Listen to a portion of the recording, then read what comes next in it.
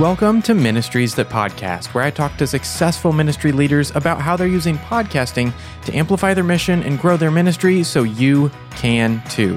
I'm Tim Hull, your host and owner of Sonomorphic, a podcast production company that specializes in podcasting for ministries.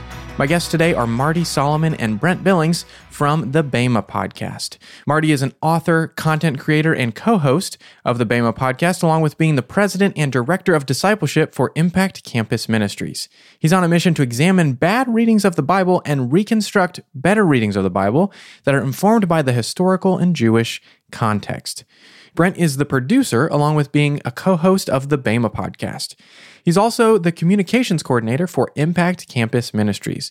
In today's episode, Marty, Brent, and I are going to talk about how the BEMA podcast started out as a class for college students, how people have discussion groups about the podcast all around the world, and the role the podcast has been in their personal faith journeys. So let's get right to it. Here's my conversation with Marty Solomon and Brent Billings. Marty and Brent, thanks so much for joining me on the podcast today. Absolutely. I love this novel idea of doing a podcast about podcasting. You've broken the code. I love it. Yeah, it's fun. Yeah, it's perfect. And normally I don't do this kind of stuff, so it's a fun experience for me as well. Yeah, well, thanks for joining us. So I've seen the BEMA podcast in the top of the religion and spirituality charts on Apple Podcasts for years. Didn't really know much about the podcast until I started digging into it recently and doing some research, and discovered that you actually didn't set out to start a podcast in the beginning. You actually began as a class for college students. So take me back. What led to you starting the ministry, BEMA Discipleship? Yeah, we were a campus ministry. We were on campus, physical campus at University of Idaho and Washington State University. I had just started in the field, and I knew that my passions and my gifting was teaching. And so I knew that teaching a class or a Bible study wasn't some rocket science, but I just knew it was how I was gifted to operate. So we started that small little 1-2 students on each campus, and then that was kind of growing and growing. We had done 3 different cycles of this study on campus, and Brent joined us somewhere in the middle of that. I think maybe our second iteration. Brent joined. Second round. Yeah, just as one of the participants, and then he came back around again, and then my job at Impact got changed, and I had to start traveling. And so just the nature, we wanted to flip the classroom so that the students had the content that they could listen to digitally, even if I wasn't in town. And Brent said, well, the podcast is just the right venue, and I'm going to help you produce it. And so, yeah, we were just trying to get content to students, knowing that other people could listen to it, but never intending to try to launch some big podcast. And then lo and behold, it just kind of continues to grow. We kind of find that out one day. Yeah. So where did the name come from for your ministry, for the podcast? What was the significance of BEMA, and why did you want to include that? My passion, I got to study. Before I became a campus minister, I was at a local church, and I got to study with Ray Vanderlaan over in Israel and Turkey. And one of the things that I just loved was seeing this biblical community that was so enamored with, dedicated to, focused on the text, the biblical text, and these communities that came back from Babylon with these synagogues. And in the middle of these ancient synagogues sat a BEMA. And this BEMA was just a little raised platform. Today, it's a stage, very similar to our churches. But in that ancient world, it was just a little platform in the middle of the synagogue, and the whole community would gather around the text, wanting to hear it, to learn from it, to study it. And I was just always inspired by that picture, not of a performance and spectators, but as a community gathered around the scripture. And so I just stole that idea and wanted to use it, and that's where the name came from. Nice. And Brent, at what point did you start to get involved? You took the class, and then at what point did you start helping out with the podcast and developing it to become what it is now? Yeah, so 2013 was my first time through the class, and then 2015, I immediately got into the next round because I just felt like there's so much there, and I'm sure I didn't absorb even half of it. So I got to do it again, and I guess Marty noticed that. I don't know if that was completely abnormal, but I don't think that many people were repeating the class. And at that point, there were some other campus ministers who had been asking like, hey, can we use the material that you're developing with our students as well? So Marty was actually recording before the podcast started, but it was just like a single microphone in the middle of the room. And I'd heard those recordings. And so when he said, "Hey, I'm going to start a podcast," I was like, okay, well, I'm going to help you with that. Because I've been doing audio and video production of some sort since about 2002. Nice. Yeah. So I had a fair bit of experience, and I knew that I had a lot to learn, but I knew that I could help Marty, and I really enjoyed BEMA and really believed in telling the story of the Bible as one big story and understanding the narrative that God is telling the world and how we're supposed to partner with him and everything. So it was a good combination of the things that I had experience with plus the things that I believed in. Yeah, we just started it. We had a few ideas, and Marty had a little bit of a budget, and we're like, okay, we prioritized our microphones, and then I did some crazy things. Like my job at that time was video production. And so I didn't have a regular audio editor, but I knew Final Cut Pro really well. So the first 4 sessions fully are edited in Final Cut Pro, which is a video editing application. We cut the corners where we could, and we spent our money where we thought it would be best used, and we just went to town with it. Nice. Yeah, and I was listening to another podcast that Marty was on, and you mentioned that about 2 years in, you changed podcast hosting platforms, and you got a lot more data. And what were some of the realizations that you had at that point with how large the audience had gotten and how that shaped the future sessions and seasons of the podcast? I won't say a lot here because Brent will be able to speak. We just had a meeting the other day where we talked about the specifics, and I tend to give preacher counts, and I tend to get my timeline all screwy, and Brent is really good about details. But yeah, we were hosting on Squarespace to begin with. Okay. And so what we could get, and I don't know if it was through Squarespace or wherever, but Brent was getting some numbers largely on Apple users and some different data points. And we had this sense like, oh, there's some people listening to this, and there's a lot of people listening to this. And then we changed to Fireside as our host, and all of a sudden we're able to get a lot more data points for a lot of different reasons. And in the first year there, we really discovered that there's a lot more people. Brent has a distinct memory of him telling me what kind of numbers we were seeing download-wise. And that's where we really realized I realized I didn't have a mental grasp of what was happening with the podcast. And it's kind of been like trying to raise a 200-pound baby ever since. So I don't know what Brent would add to that, but that was my experience. Yeah. So in session 6, once we finished the core material, we added some other teaching voices. And Elle, one of our other teachers, she said whenever she is recording, she likes to picture being in the middle of a football stadium because it's not necessarily that many people. Like the numbers are also squishy anyway, so it's really hard to know. But it's like there's a lot of people here, and I may know a handful of them, but there's no way I can know all of them. And I have to be very careful and consider what am I saying? What is my background leading me to say that might mean something totally different to somebody else? And just considering that wider audience because when we started it, we knew all the people in Moscow and on the Palouse who would be listening. And we knew there would be a handful of other, students at other campuses, but it's we have relationship with the people who are leading those students. And so we had a pretty close connection with everybody we originally intended to serve with the podcast. And so now it's so much wider than that, and so many more things that we have to consider, and so many things that we don't even know how to approach because we don't have those experiences. So trying to absorb all of those things, listening to stories and hearing from listeners and oh, wow, that was meaningful to you. That episode felt like a dud to us, or felt like we're just going to check that box real quick and move on to the next thing that we're more excited about. And then it was, the favorite episode of somebody. So there's just a lot more things to consider like that with the audience that we have. Yeah. So while we're talking about some of the behind the scenes stuff, I'd love to hear what kind of goes into the making of an episode of the podcast and what role each of you play in that. Yeah, and things have definitely changed of recent. For the first 5 sessions, the first 5 seasons, that was really my body of work, which I have been forming for a long time. I had taught it as that physical class on campus. So there wasn't a whole lot of necessarily content prep work that we had to do, which was nice. My job has a lot of different aspects to it. Podcasting was a very small part of that. That prep was easy. Brent was doing far more work on the editing side than I was having to do necessarily in the prep work because I had been building that content over years. Then you got to the end of that body of work and you start pressing into all of this new material. And that has been a lot more work. My job has grown to create some more space for that.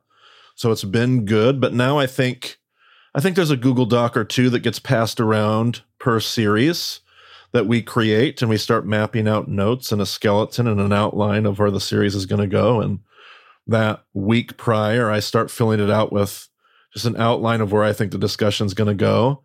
And who knows what Brent Billings does? He does it behind the scenes and shows up. That's all real in the podcast when you're hearing that, because he doesn't put his notes in there. I don't know what he's going to add. I don't know what he's found from the NET. And that's been a lot of fun. So a little bit more prep work on my part. I think the editing's been, Brent will have to speak to this. I feel like that's probably been a pretty steady climb week in and week out. About the same work, the same editing production that probably always has been. But yeah, I spend a lot more time editing than I probably should. I think what I do is not what I would recommend for most people, but I spend probably 3 to 4 times the length of the episode in the editing process. And I'm just like slicing and dicing. And, you talked about, I was listening to your interview with the Bible Project guys. Yeah. They were talking about like respecting people's time. And so my editing hand is pretty light, but sometimes it's like, oh, we made that comment and that's going to make people think of this totally different thing. And it was really offhanded. And we're like, it's not what we're talking about. So maybe I'll take out little things like that.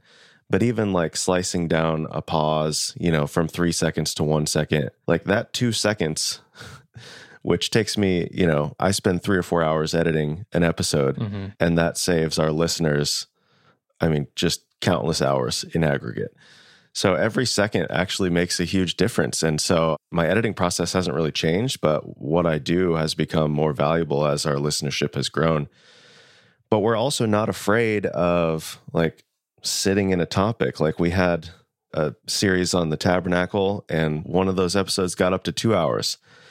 And that's a long podcast. But at the same time, the people who love that series really love that series.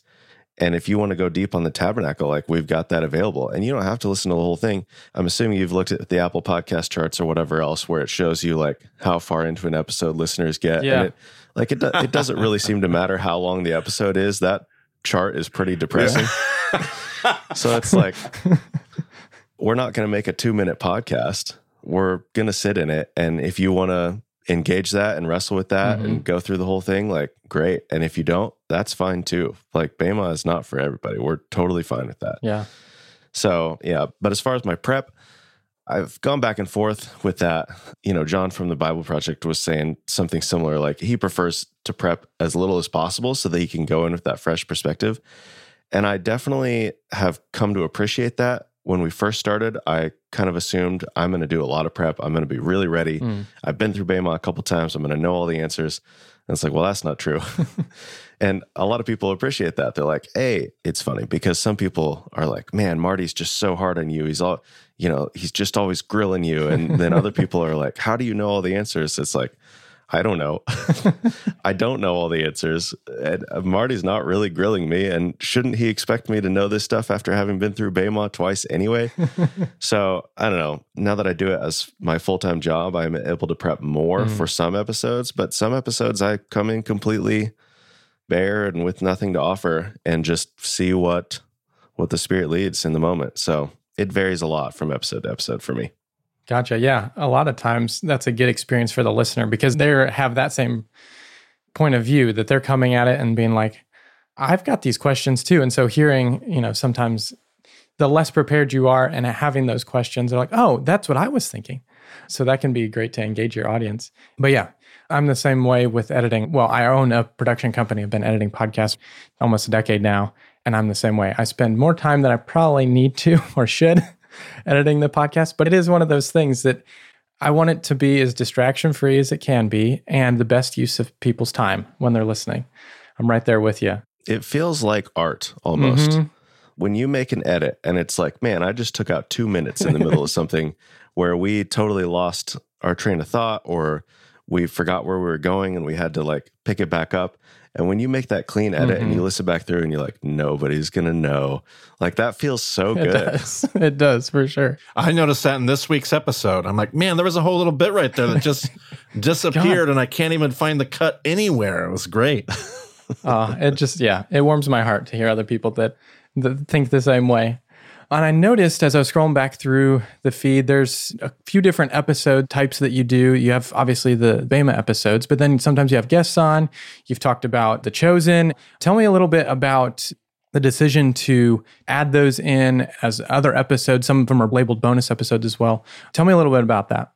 Well, I know that so many of the podcasts that I listen to, they're either exclusively interviews or they have interview components. So when we got done with the body of work, one of the things that I wanted to do was just experiment with some of those ideas. And the thing that I think we learned about the experimentation, whatever idea we had, is that there was always a part of the crowd that it really worked for. Like there are people that are like, man, the interviews are some of my favorite things you've done. There's a whole lot of people that are like, man, interviews are not my favorite. Yeah. But for those few that it really speaks to, and for the rest of us, it challenges us because we get to hear those conversations. I just liked that element. Didn't know if we were going to keep it, but it's just been good. It's been good for me. Like, honestly, selfishly, the interviews are just great for me to get to interact with other thinkers, other creators, other ideas, so many beautiful things that we get to wrestle with. The Chosen was just kind of, I mean, we didn't realize how big of an awesome thing that would be for so many listeners. Yeah. And originally we put that first season right in the main content. And, you hear from people, you realize not everybody's watching The Chosen. Not everybody wants to watch The Chosen. So now they're having to take an 8-week break from the, so we just simply decided to move those into bonus content so that those that didn't watch The Chosen could just keep getting their content on Thursdays and get the extra bonus stuff if they wanted it. So those are just decisions we've made throughout and I've really enjoyed feeling like we had the flexibility, especially in season 6 and onward, to just try new stuff, do new things, think we knew what we were going to do, and then change it. I don't think that's Brent nor my personality. We like to be very uniform. Brent and I both have a commitment to doing the same thing all the way to the end. But I think we've both enjoyed being able to be like, well, we're going to change that next season, and we do. Nice. What are some of your most valuable learnings you feel like from that you've taken into the future seasons? I think the idea of developing larger series that cover, because I think in early session 6, we bounced around quite a bit. And that's fine in some ways, but also to sit in the book of John for 10 months or to sit in the parables for 6 weeks or whatever. I think that's helpful because you just have time to go deeper into a topic, to think about it day to day, week to week, and then come back with a different idea, different perspective. Like, oh, I thought that about this, but now I see this other story, this other book, this other whatever. And it's like, oh, that actually maybe affects what I was understanding about this. And it just allows your understanding of things to grow over time. So I think our current, I would hope we're happy with what we're doing right now. But I think that's what our evolution into those more focused times. And we're still going to cover a lot of different stuff, and it's not necessarily going to feel like it's all connected to each other. I think once you get through the first 5 sessions, you have that full understanding of the story of the Bible. You understand where each part of the story fits into the greater narrative. Well, sure. Jump ahead to where we talk about John. Like, you don't necessarily need to listen to everything in session 6 prior to John to understand what we're talking about in John. Of course, there's going to be things that we reference. Like if you jump straight to John, you're not going to know Josh and Ellen Reed, but you'll figure it out. Yeah. Gotcha. Yeah, I think that's my biggest thing that I've learned is the benefit of expanding the team. When we added Josh and Elle and Reed to the teaching team in session 6, it was about 5 seasons too late. Like, that was just such a great move for so many reasons, practical, just character of the podcast. It was just such a good, and now we're considering that relaunch of the first 5 seasons. Can we go back and kind of remake those episodes with the wider team? Because it was such a benefit to have their voices and have their perspectives. So I love the experiments where we learn this stuff. And then when you learn it, you're like, why didn't I think of this 200 episodes ago? That's just one of the things that I've learned so much from season 6 and beyond. Nice.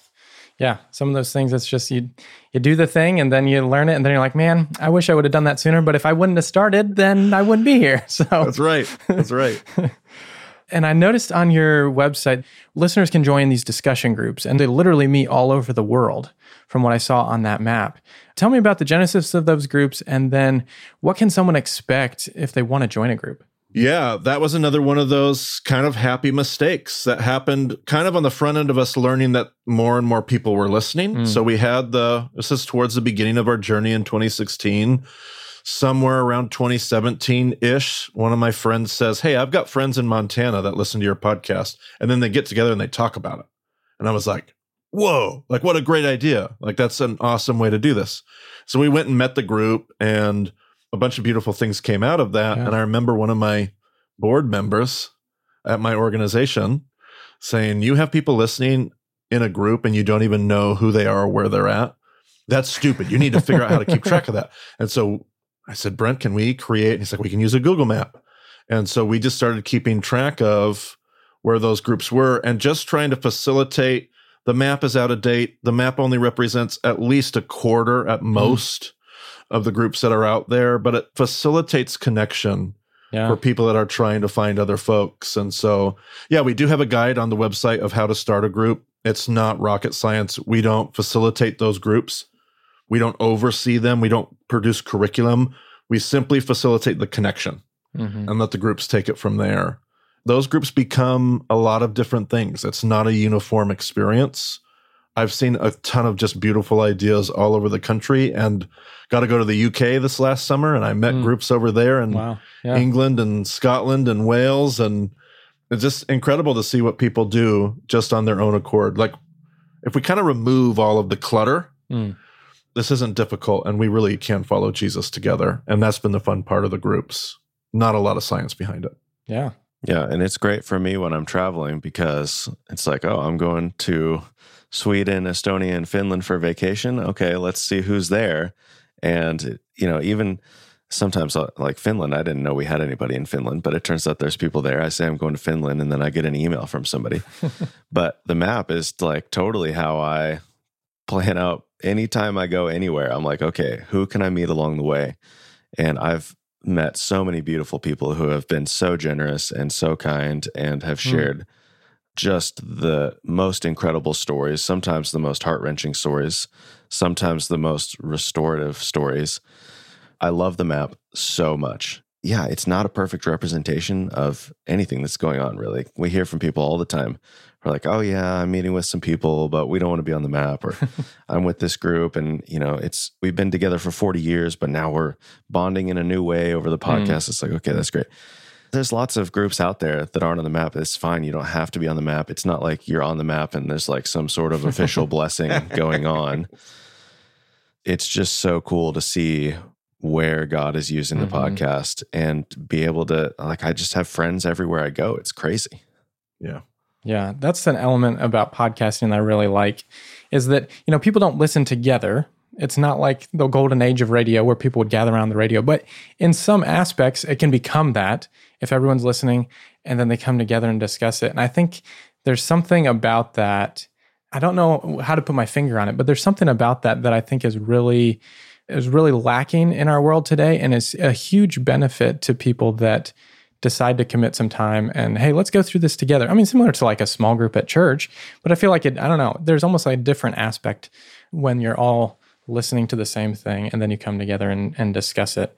And it's really cool to hear that map is just as a fourth of what the size might be. That's incredible to see that's been the impact over those past, not even 10 years at this point. So that's amazing.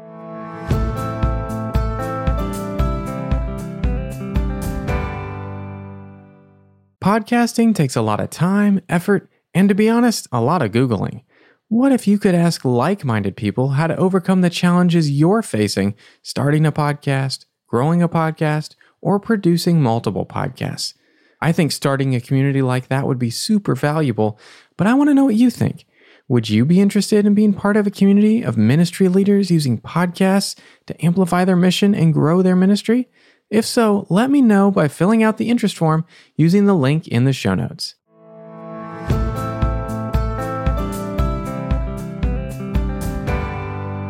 When I was doing some research the other day, I saw that you were number 34 in the religion and spirituality charts on Apple Podcasts. And a large part of that ranking, as you probably know, is velocity of subscribers. What's been your best strategy for adding subscribers and growing your audience? Well, Brent will hold me accountable here, but I will say there's been none. We have no marketing conversations.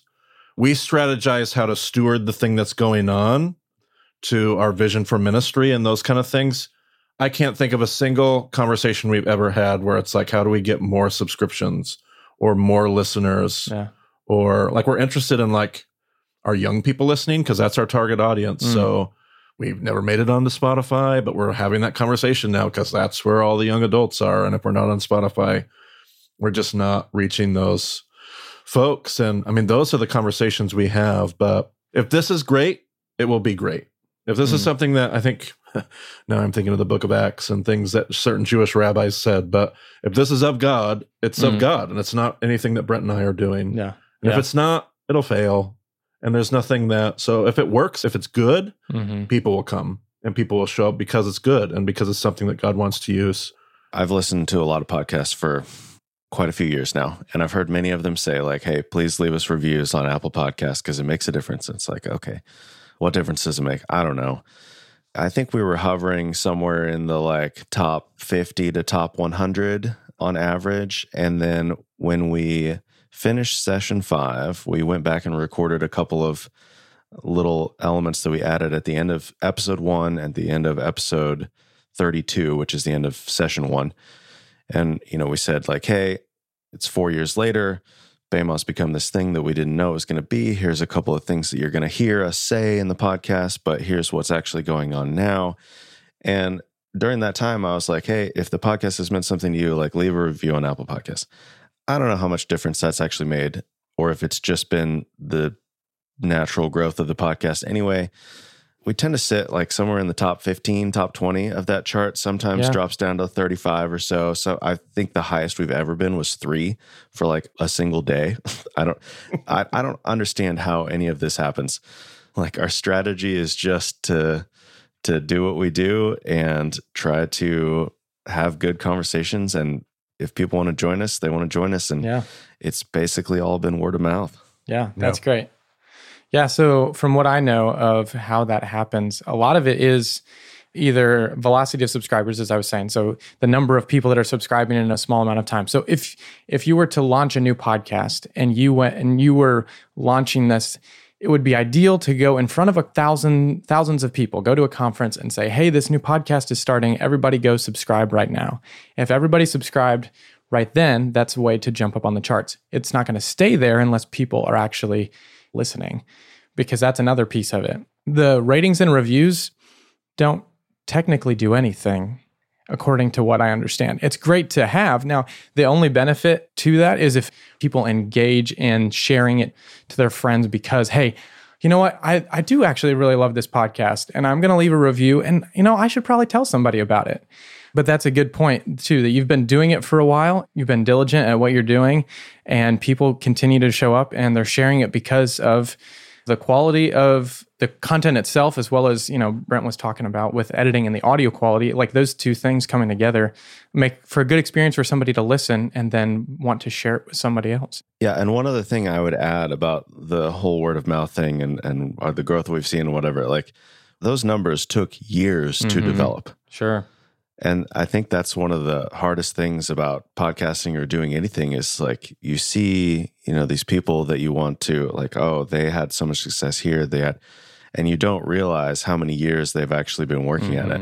You might even see a podcast and you're like, oh, there's this new podcast and it's huge. And like, where did this come from? And like, wow, those people must be so great. It's like, well, they actually probably had like 4 or 5 other podcasts that they've done before. And they took everything that they learned from those and moved on to this new thing. So It's not an overnight success. Let's just be clear about that. Yeah, and the nature of viral stuff anyway, there's no direct correlation even to, there's some correlation, but like great quality content sometimes never finds that same space. And so we did this for a couple of years with very minimal, like there was some growth and there was some but then the curve starts and then it just takes up. And we didn't manufacture that. We were in no control of that. It's the nature of the interwebs. Yeah, and just taking the time, doing it episode after episode for years. It's not something you can manufacture. It's just putting in the time. And I'm a numbers guy, so I could spend my entire day in a spreadsheet looking at these charts, looking at these numbers, and that will kill you. Like, don't worry about the numbers that much. Focus on the content that you're producing and, have a greater purpose than just the numbers, because the numbers will, if I looked at them week to week, it would be so terrible. But then when I look at them every 6 months or every year, it's like, okay, like I see, like we're getting somewhere, whatever. Yeah, for sure. Well, I'd love to hear from both of you about, as you've been doing this for, several years now, what role has the podcast been in your personal faith journey? I mean, that's a great question. For me, just the constant wrestling with, I don't know, the platform building, what are we doing here? What are we really doing here? And there's a certain character and integrity to the work itself. Kind of everything Brent was just saying. This isn't for production sake. It's not for increase. It's for like the mission at hand. And luckily we have jobs that make it to where the success of my podcast doesn't define the success of my larger work. That's not something that the luxury that everybody else has. But I think for me, the podcast journey every week is an opportunity for me to remember how to try to pastor people. That's the wrong term, but you're doing something with your influence. Your influence matters. It's not nothing, but it's also not nearly as important, or you can leverage it. You can do a lot of destructive things with it, but the constant weekly, like, what space does this fit in? And what does this serve? Who does this serve? And that's it. And just remembering that. I think it's been, as a leader and as a teacher, but it's probably helped all the other parts of my job so much more, because it's this weekly reminder of what matters, what matters, what matters. I have battled more narcissistic tendencies my whole life. I feel like this journey for me has helped me curb a lot of that. It could do the exact opposite. I think because of the great relationships, because of the accountability that I have in my professional life and my personal life, it's been a great opportunity to shape a lot of those things out of my leadership style. I'm very grateful for that part of the journey. It's been very good. For me, I think I already had a decent framework of the story of the Bible, but just solidifying that and then filling in those pieces and continuing to learn and grow in that sense has been incredible. For me, the interviews have been huge because there's so many perspectives that I don't really have a way of understanding, and getting to talk to somebody and seeing what is their life like, what has their experience been. I think of Andrew DeCourt, we interviewed him. He wrote a book about the Lord's Prayer, but a lot of his experience comes from living in Ethiopia and seeing the things happening there. It's I don't know anything about that. And that gives me a lot of new perspective on what God's doing in the world, what my approach to other people should be like. That goes for all of our interviews, really. All of these people are coming from these different contexts that I'm not familiar with or that I haven't lived through. And it's not like I'd had that 1 hour conversation with Andrew and I understand everything I need to know about Ethiopia and everything that's happening there. No, but at least I'm more aware of it. And that just helps me to continue to grow and see that God is at work everywhere. It's not just this one little area or this one thing. God's trying to do stuff everywhere. Yeah, that's great. So now we're going to jump into our high pass segment, which is where we ignore the lows and I ask you about some of your favorite things. And Brent, this is an audio pun. I love the title of this segment. Yep. We'll do it pretty quick on these, but what's your favorite part about having a podcast? I always tell people I get to do what I love every day, which is talk about the Bible. And people say thank you. And that is a great gig that I know that most people don't get to get up every day and feel like they do that with their job. But I get to do what I love, and people don't just let me. They say thank you for playing this role in the larger kingdom thing. And that's my favorite part of this whole thing. Yeah, for me, it's just meeting and talking to listeners and hearing their stories, because it's all over the place. It's so rewarding. Nice. Yeah, and that leads into the next one, actually, of what's your favorite stories from a listener about how the BEMA podcast has impacted their life? Man, the stream of stories is endless, and there's just so many. And I don't know if this one is in my mind because it's one of the more recent ones, or whether it's really the one that tops the list. But I mean, we recently had a family contact us after they had just gone through a really intimate death of one of their children who passed away young. I mean, they talk about how the podcast gave them something to, and it just, like, for me, it just feels like I'm so outside the realm of our podcast shouldn't be doing that for anybody, but it is. And that's how God's choosing to use it. And you get those kinds of stories, maybe not with that same gravity, but all the time. When somebody says, this is the one thing that I was able to hold on to, I think of Jonathan Martin's book, Surviving a Shipwreck. And one of the chapters that he has in that book is you just grab something and hold on. It's not about strategy. It's just about holding on, because you got to survive until you get to shore. And for some people, what I hear them saying is the podcast was the one thing I was holding on to. Man, if that helped people get from one side of a valley to another in their walk with Jesus, time well spent for all of us. So love those. Yeah, I think of a story. This is actually a mother and daughter who had been listening. I don't know if they actually listened together or if they're just listening independently, but the daughter was seeing like, oh, and she's grown. She has her own kids. And she's seeing like those things that I grew up with, those ideas that I was taught, like that was a really broken, terrible way of viewing God and viewing the world and everything. And for her to just like be able to see that somewhere else and like, oh, that, yeah, okay. I see why I am doing the things that I'm doing. I understand where that came from. And here's an alternative to that. But then also the mom who is like walking on this journey together, and like you see the mom like experiencing this like, oh, what have I done to my daughter? I'm starting to tear up just thinking about it again. And like they're sharing this in a group, and it was the most incredible meeting I've had with a group of listeners, I think. Like just an hour of everyone bouncing around and just being so vulnerable, but they're going through it together. And that was the thing that was most encouraging to me. Yeah, that's a really cool story. All right, the last question in our High Pass segment is, what's your favorite ministry podcast to listen to? Or what's your favorite ministry that you wish had a podcast? Brent, you're going to have to go first. I got to go to my podcast app.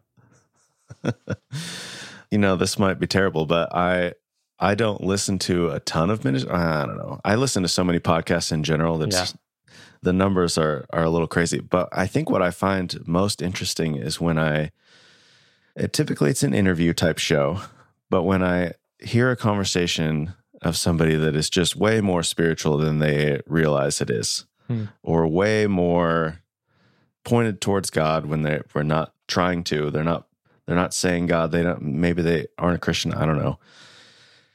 But what they're saying is like, oh, that is the heart of God right there.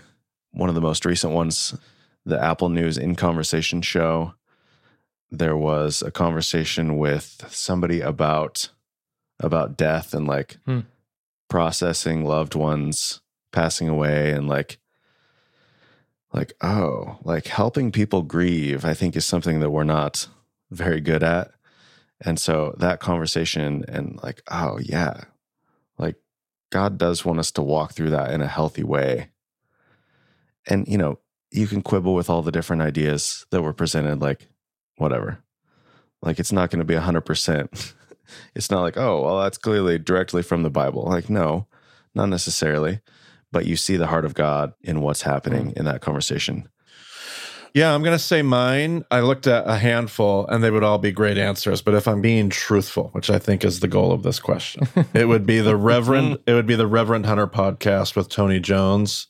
It's just the perfect combination of two things I love: theology and hunting, recreational hunting. Yeah. And I've loved the conversation. It's helped me become a better, more ethical hunter, appreciate the outdoors. Just been a beautiful collision of two things in my life that I love. Yeah, I think that's my favorite ministry theology podcast that I listen to. Cool. All right. Well, the last question I have to close our episode together: what's your best advice for ministry leaders who are considering starting a podcast for their ministry this year? I'm going to say, know what your long-term goal is, because if you do have a long-term goal, settling into being a consistent presence is what I feel like is what I miss in a lot of podcasts that are hit or miss. They post, it's not really consistent. 2 episodes this week, 3 weeks later, another episode. Like, know what that long-term goal is and figure out how you can be that. And one of the things I love about Brent is we plan ahead so that consistency is never in danger. We can have 3 or 4 months of production in the hopper, and then we can go on vacation, or we can have a family crisis, and we don't have to worry about threatening that. Because that consistency, pastorally, for me, is what's important for our audience and our listeners. And that would be the one thing that might just be more of a pet peeve, but that would be my advice. And I would just say to keep it simple. Like, it doesn't have to be this huge production. Take the easy route. Like, don't record in your kitchen, record in your bedroom. Like, it's going to sound way better. It's not going to cost you any extra money. And just learn and grow. Like, continue to iterate. If you do it consistently, you'll start to see things. It's like, oh man, I wish I had known that 20 episodes ago. But you can change it moving forward. So yeah, simplicity and being realistic about what you can do, and then you'll just grow over time. Yeah, that's great advice. Great advice. Well, guys, Marty, Brent, thank you so much for taking the time to be on the podcast today and sharing your journey with the BEMA podcast and all of the stories along the way. Absolutely. Thank you, Tim, for the invitation. Yeah, it's been a pleasure. Man, I really enjoyed my conversation with Marty and Brent and getting to hear the backstory behind the BEMA podcast. Marty gave some great advice there at the end, which, if you haven't listened to just but a couple episodes of this podcast, you know how adamant I am about this. He said you have to be a consistent presence with a long-term goal in mind. Or as I frequently like to say, you've got to create a podcast that you can sustain. I mean, that's the key. So that's great advice, Marty. And Brent also gave some simple but powerful advice to just start simple and get better over time. I mean, this is the biggest barrier for so many people, myself included, to starting a podcast. We want to do it big and get everything perfect, when all we need to do is start publishing episodes and just keep getting better over time. Keep showing up, keep getting better. At least I hope I've gotten better over the last dozen episodes, but you can be the judge of that. You can listen to episodes of the BEMA podcast with the link in the show notes. Well, that's going to do it for this episode of Ministries That Podcast, produced by Sonomorphic. If you enjoyed today's episode, text it to a friend or share it on social media. Together, we can help more ministries grow and thrive through podcasting. And if you haven't already, follow or subscribe to the podcast so you don't miss out on the next one, and leave a 5-star review while you're at it. Now, come back in 2 weeks to hear from Elizabeth Urbanowitz, the founder of Foundation Worldview. It's an organization that helps Christian adults equip children to carefully evaluate every idea and understand the truth of the biblical worldview. We're going to talk about the genesis of starting Foundation Worldview, the benefit of publishing episodes on both podcast and YouTube, and how the team effort behind the podcast has enabled her to focus on creating great content. Well, until next time, keep encouraging your audience as they follow Jesus.